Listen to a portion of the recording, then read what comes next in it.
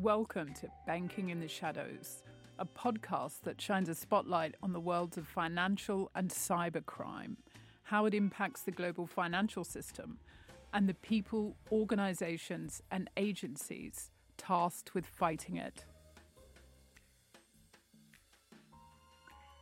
Hi, I'm Anita Hauser, Europe editor at The Banker.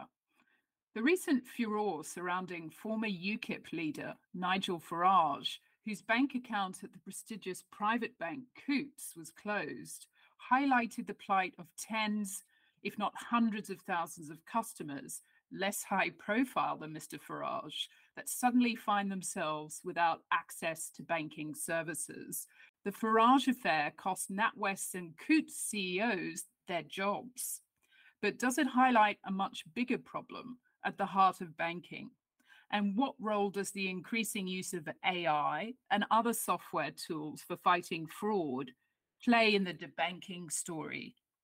To help me answer these questions, I'm joined by Jeremy Asher, a consultancy regulatory solicitor at Setfords, who sees a high number of bank account closures in his practice every day. Jeremy, welcome to the show. Thanks, Anita, and thanks for having me on your podcast. So, Jeremy, perhaps a good place to start is to get an idea of the type of people who come to you who've had their accounts closed by banks unexpectedly or for no apparent reason. How do these account closures impact people?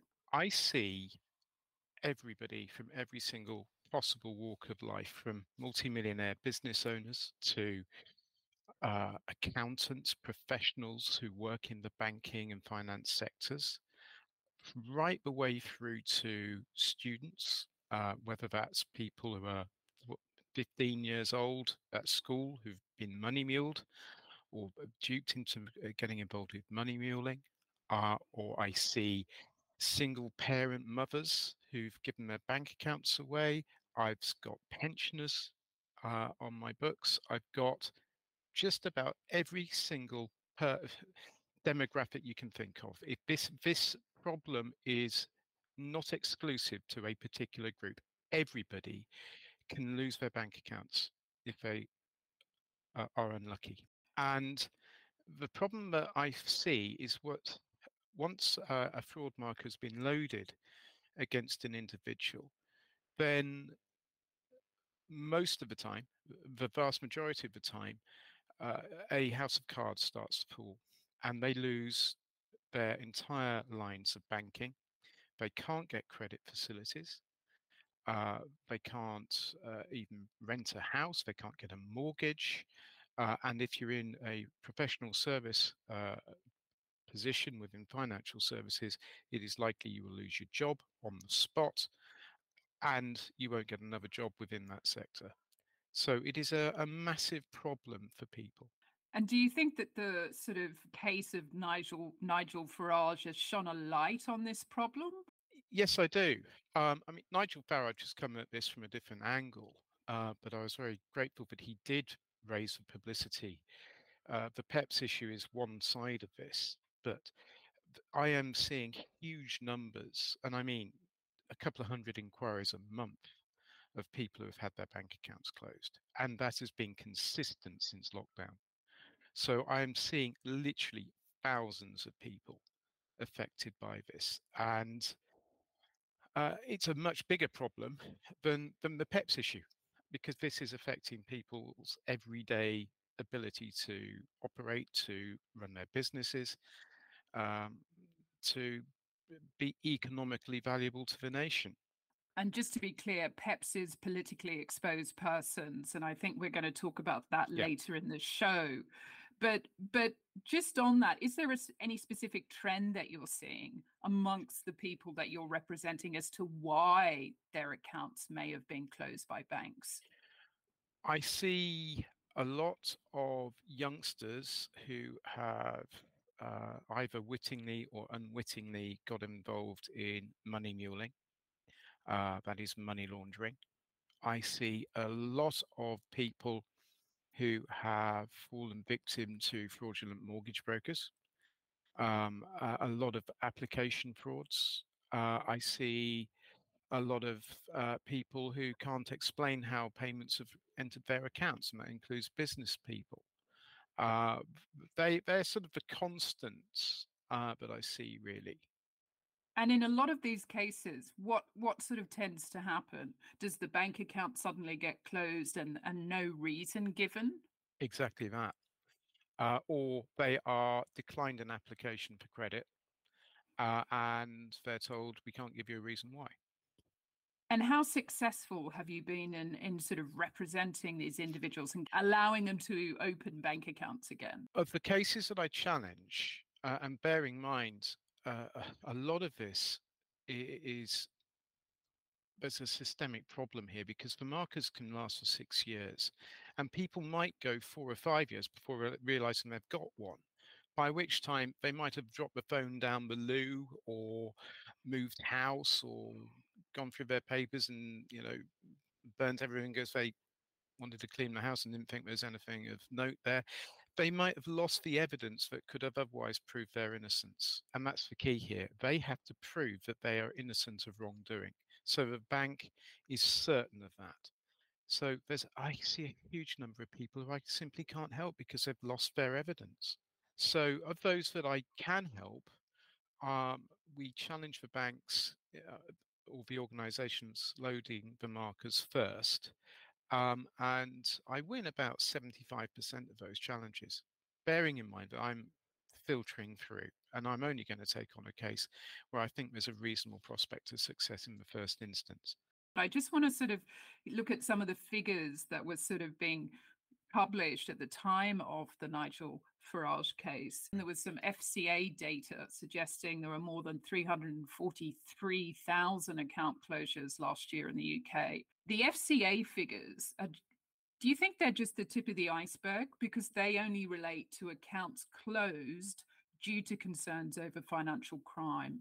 I think those figures are probably likely to be fairly accurate. Um, Bearing in mind that individuals these days, particularly young people, I don't know why, but they tend to like to have a number of bank accounts. So quite frequently I see several markers on a report from different financial institutions. So what we haven't been able to ascertain is the number of actual individuals affected. Um, but most people, they will only have the one marker on a report, but some may have several, two, three, four. Most I've seen is about 9, but that was extremely rare. And also, I think Mr. Farage put in an information request which found that 90,000 people were reported as being a politically exposed person. And Boots, in the case of Mr. Farage, had expressed concerns about his political views and reputational risks that he posed to the bank. What do you think's going on here with the PEPs regime? Do you feel that perhaps it's being misused or misinterpreted by banks? I think it is a degree of misinterpretation by the banks, and also a huge dose of being risk averse. And we will come on to a discussion about what PEPs are later. But at the end of the day, uh, it's an organization can make a decision of whether or not to accept a risk. Uh, you obviously mitigate that risk in some way. Uh, when I was reading about what happened to Mr. Farage's account, it appeared that there were, if you like, automated processes in AI that came up with this is an unacceptable risk, and a decision was made at a high level that that risk couldn't be mitigated. What I am seeing is, or what I believe to see, is that organizations are taking the view that um, that risk is unacceptable and therefore it's a complete no, whereas they're not actually asking the question, does this person really pose a risk to us as a business or the banking community? So I think there's a potentially there's a degree of the banks being overly risk averse now and taking it, if you like, a computer generated decision rather than looking at the wider picture. Do you think that's a resource issue? The fintechs and the challengers are more likely, I think, to use automated processes and assumptions than the bigger banks that have got big anti-fraud teams in place. And that creates a danger because you're seeing decisions made based on very little evidence. So is this more of a problem in terms of bank account closures in your experience with challenger banks than with, your traditional high street bank? Proportionately, yes. I mean, as you might expect, the big five they close more than any other because they've got more accounts. But I see more uh, work through the challenger banks really as a proportion than you would expect. Um, I think also we've got there's an additional problem with the challenger banks because a lot of young people don't like the old banks. You know, I've had this conversation with young people, and I've asked them, "Why have you gone to Starling or Monzo or something like that or Revolut?" And they said, "Well, we don't trust the big banks." You know, they know about HSBC and NatWest and Barclays and all the others being fined huge amounts of money. They've heard of all those stories, and they're looking outside the box. But they're walking into organisations that don't have the resources to investigate cases properly, and of course, you're getting a lot more young people using those. Young people are more susceptible to get involved or be duped into becoming money mules, and so the problem then exacerbates.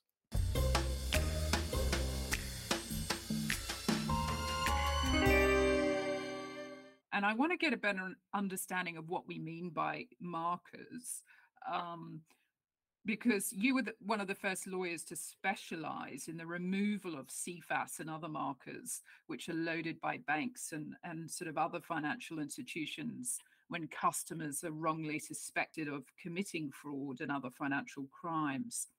And you've also appealed such cases to the Financial Ombudsman and the Business Banking Resolution Service in court. What is CFAS markers, Jeremy? CIFAS is an organisation that it's the credit industry fraud awareness system, and it basically is a database that the banks uh, pay into, and it flags banks load into that system, the database, those people that they suspect of committing a financial crime. And there are various categories within those that database. And with CIFAS, they give them uh, a coded description of the activity, and then they load those markers against that person, against their credit file. Now, unless you're a victim of fraud, you won't have any idea about them. They hide behind your credit rating. So these markers last for 6 years. And for 6 years, you could go along blissfully unaware that you got one of these things potentially. But if your car breaks down and you need a new car and you suddenly go for car finance and have it rejected, then you start thinking, what's going on here? Um, the other databases work in a different way. National Hunter isn't actually a database. It is a system that there's all sorts of tools and organizations in the background that assist banks to decide on risk and flag transactions. Um, and they report those mainly in relation to applications for finance. International Hunter and National Hunter flags them up. Interestingly, there's no system in National Hunter for it to report where somebody is a victim. Um, so, which is I find extraordinary. Synetic Solutions is a very light touch. Again, if there's any discrepancy in your data with an application, you'll get marked to Synetics. And what I'm finding is that some banks are actually loading to all three, CIFAS, National Hunter, and Synetics, on the same transaction. And they might be prepared to remove one, but they might refuse to remove others. But Synetics and National Hunter don't have transparent systems. They don't have an arbitration system you can go to. Uh, so they're very, very difficult to overturn. CIFAS is particularly difficult to overturn. I had some data. A client of mine did asked her MP to get some data out of CIFAS, which was extremely interesting. And it transpired that CIFAS have only they basically remove something like 1 out of 8 appeals to it. That's all, because CIFAS will only look at whether or not the bank has followed the rules correctly and loaded the marker in accordance with the rules. They don't look at, was this person actually innocent of wrongdoing? And I've actually overturned CIFAS negative decisions through the ombudsman before now. So that is the problem. It really is a regulatory minefield, and you've got to know your way around it to understand how best to challenge these cases when you can. Because part of my role is to try and look at areas where banks have made errors. And let's face it, banks are manned by human beings. There is going to be human error in there at some point. And where there's human error, then I try to find that. And also, I look at the systems they use and look at the evidence that I'm able to provide from the client and build a case. And all of those sort of databases or systems do lead to account closures. Yeah, they do. And the difficulty then is that if you then try to apply for another account, some organizations will load a marker if they see another marker. And I've seen this several times, particularly with 2 organizations. So if they see a CIFAS marker, they'll load a Synetics marker straight away. So does that suggest that sort of innocent people are being accused of wrongdoing because a machine or multiple machines Yeah, or databases say they exactly. look suspicious? Yes, exactly that. And I've got a case at the moment where we overturned a CIFAS marker, but it transpired that other markers had been loaded as a result of that CIFAS marker, and we're having to try to prove his innocence all over again with other organisations to say, look, come on, let the guy off the hook. He was innocent. The original marker that caused all this has gone. Um, that is a real issue, a real problem. So what these things are not looking at is whether it's just and fair. There's no just and fair test in all this. The test is, has the bank acted reasonably in loading the marker? And that test is moving away from a criminal standard to a civil standard. So on a balance of probabilities rather than is there a reasonable, can we prove this beyond doubt? And that's, I think, going to cause even more problems in the future. And then on top of that, we have obviously AI, artificial Yeah. intelligence, which we know a lot of banks are using in fraud and financial crime. What sort of additional complexities do you think that will bring to debanking? I think all sorts of problems. And I can understand why the banks are using AI automated processes. And let's not beat around the bush. Fraud markers are important.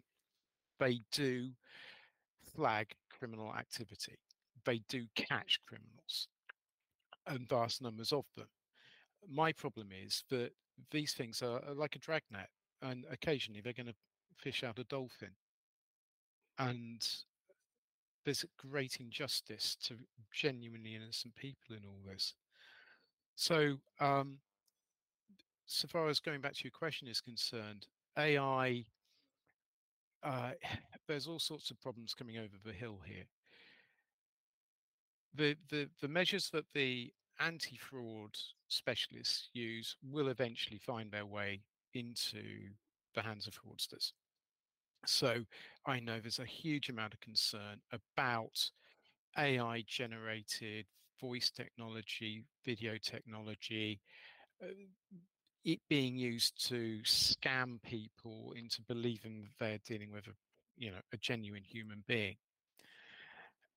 You reverse that and ask a bank to investigate a case, and it comes up against a AI driven fraud. How is it going to be able to differentiate between AI and genuine people? So there's an added complexity that's coming over the hill there.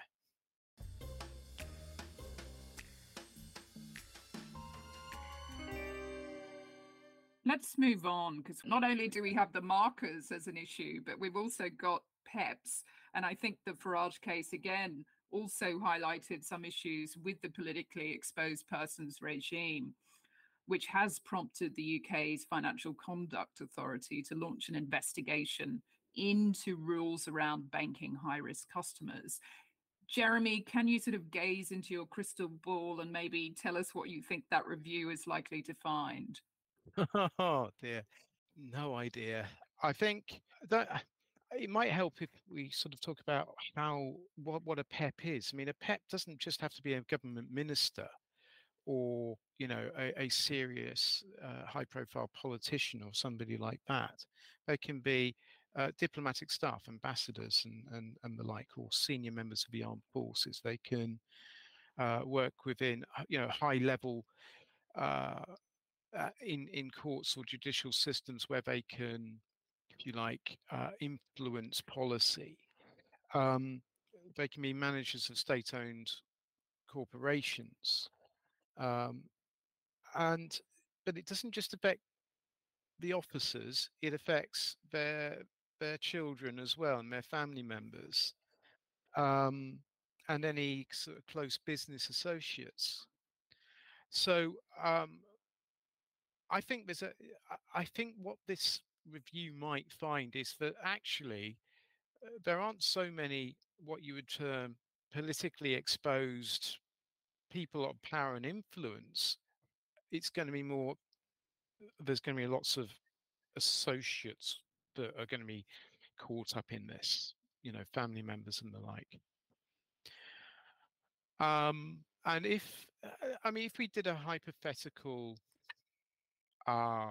scenario, I don't know, CEO of a bank, several children, one son, for example, is a teacher, and another one is in finance. Um, is the teacher really going to have political influence? Is the teacher really going to present a risk? But if they're taking an automated view, that teacher might be blocked. So you think that lots of family members of so-called Yeah, politicians or diplomats are being caught up in in the PEPs regime when yeah. in fact They may not actually present a risk. Yeah. It's going to be very interesting. I'm dying to find out what they do uncover. It's a hypothetical question at the moment, but I suspect that's what we're going to see. Um, and I think part of the problem with PEPs and risk is that the banks over the years, we're in a car crash scenario. The banks have been told to do certain things in a certain way. They've been told to be the gamekeeper, and yet they're being threatened with prosecution. Okay, so they spot fraud. They're the first line of defense this nation has against fraud. They prevent those attacks, and yet the government's threatening to prosecute them. And so that makes them more risk averse in relation to, well, we can't take a view here because we might get prosecuted, therefore we're going to say no. And that's a big issue. And I think there needs to be guidance given to banks. They're walking around like, headless chickens at the moment, desperately trying to find a way through this without any clear guidance about what they can and they cannot do. And if they're given a rule by the FCA that said, look, under this circumstances, you can do X or Y, then they will probably follow that rule. And I think that, they may well feel relief to have that sort of um, sense of direction given to them. Because at the moment, they're making up decisions as they go, and it's becoming more and more and more risk averse. How successful do you think the PEP regime has been, though, in preventing bribery and corruption and money laundering by high risk individuals? So, since the sanctions issue and the Russian oligarchs came to light, then I think we've seen a far greater use of the PEP system, and that is now catching your regular politicians, even your Liberal Democrat MPs are finding problems getting into bank accounts. So it's gone to an extreme, and that is, I suspect, because of the lack of guidance. I think the regulators being caught on the hop by all this, to be quite frank with you, and the regulator is probably looking for guidance as well, to be frank. It needs to be told, you now need to look at this. I welcome the FCA's review of the number of bank accounts being closed, and they're trying to get to the bottom and work out what's going on here. It's going to be fascinating to find out what they come back with, bearing in mind they only gave the banks 2 weeks to do it in. And it's going to be fascinating to see what the government um, um, their report uncovers, and then how does that then shape things in the future? It's it's a very interesting time.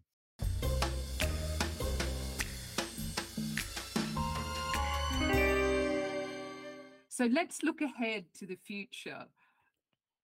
Jeremy, what do you think needs to happen to really turn the tide on debanking or account closures? Okay, so the first big thing is we need to get fraud awareness education on the national curriculum. It needs to be standardized. It needs to be a consistent message. And I've been doing a lot of work in the background, working with the National Fraud Forum, Robert Rooker, various educationalists, and people like Wayne Denner and Professor Nick Ryder and Sam Borton at University of West of England, and various others, to try to persuade government that this is of such national importance that a consistent education system needs to be put in place to protect people from fraud. We are the most fraud-ridden country on earth. There's a couple of reasons behind that I'll go to in a minute, but um, we have to stop the rot. And the only way of doing that is to make people more fraud aware. There's lots of people now starting to do lots of good things to educate young people, but it is not consistent and it is not compulsory. And it has to be. And it has to be driven into the national curriculum. I think the second thing is that the banks actually need to investigate cases properly, and they need to be forced to do that. I think the problem is far bigger than they are accepting or admitting. Um, so I know I looked on the Financial Ombudsman Service website last night. It's very difficult to work out exactly how many cases, for example, they deal with in relation to CIFAS complaints. But there's two levels of appeal in the ombudsman system. They only report the final level of appeal, where an ombudsman makes a final decision. And over the past 6 years, if you key in CIFAS, they have overturned 272 cases and upheld 605 cases. But that's only on a final decision. Um, there's a ream of cases below that, far, far more below that, but are not reported. We need greater transparency. Synetics needs to be more transparent in its systems. It needs to, banks need to be overridden. Um, they, there needs to be a basis of proof. that has to be at a higher level because this is affecting people. This is going to impact on the wider economy as well. But banks must be able to substantiate their reasoning to a criminal standard. That has to happen. So those are the two big things so far as I'm concerned. And the final big thing that needs to happen is all of this is down to, or a lot of the problems are down to the fact that we have a faster payment system in the UK. And the government is absolutely right to slow things down, or wants to in certain scenarios to slow those transactions down. A, to give people more time to think about what they're doing, but B, to allow the banks the time to properly investigate. And that will hopefully reduce such need for greater reliance on AI and automated processes. Those are tools, they are valuable tools, but they should not be the final answer. Okay, there has to be a human at the end of the process making that decision. National Hunter and Synetics, they need to step up here and they need to be much more transparent and open and operate an arbitration system themselves. You can't label people as a fraudster and deny their liberty, which is what happens when you lose your bank accounts, when you lose your home, when you lose your job, and you end up on suicide watch, as has happened to several of my clients. That is a deprivation of your liberty. And for you to do that on an automated say-so, it has to be a fair, transparent system, and it isn't at the moment. But it's a bank's job to manage risk. So I'm just wondering, my final question to you is what tools do you think the banks need to help them do their job better? And we need to go back. We need to take a step back in time, and actually have those conversations with people. Because at the end of the day, you can't go closing 1 million people's access to finance and banking without it being fair, transparent, and without it being with proof that that person actually has done something wrong. at the end of the day, the banks are investing so much in automated tools, but Jeremy's message is go back to basics. So that brings us to the end of this episode. Thanks for tuning into Banking in the Shadows. And special thanks to our guest, Jeremy Asher from Setford's. Thank you. Thank you, Anita. It's been a pleasure. Thank you for listening to Banking in the Shadows, a monthly podcast available from thebanker.com, iTunes, Spotify, or wherever you get your podcasts.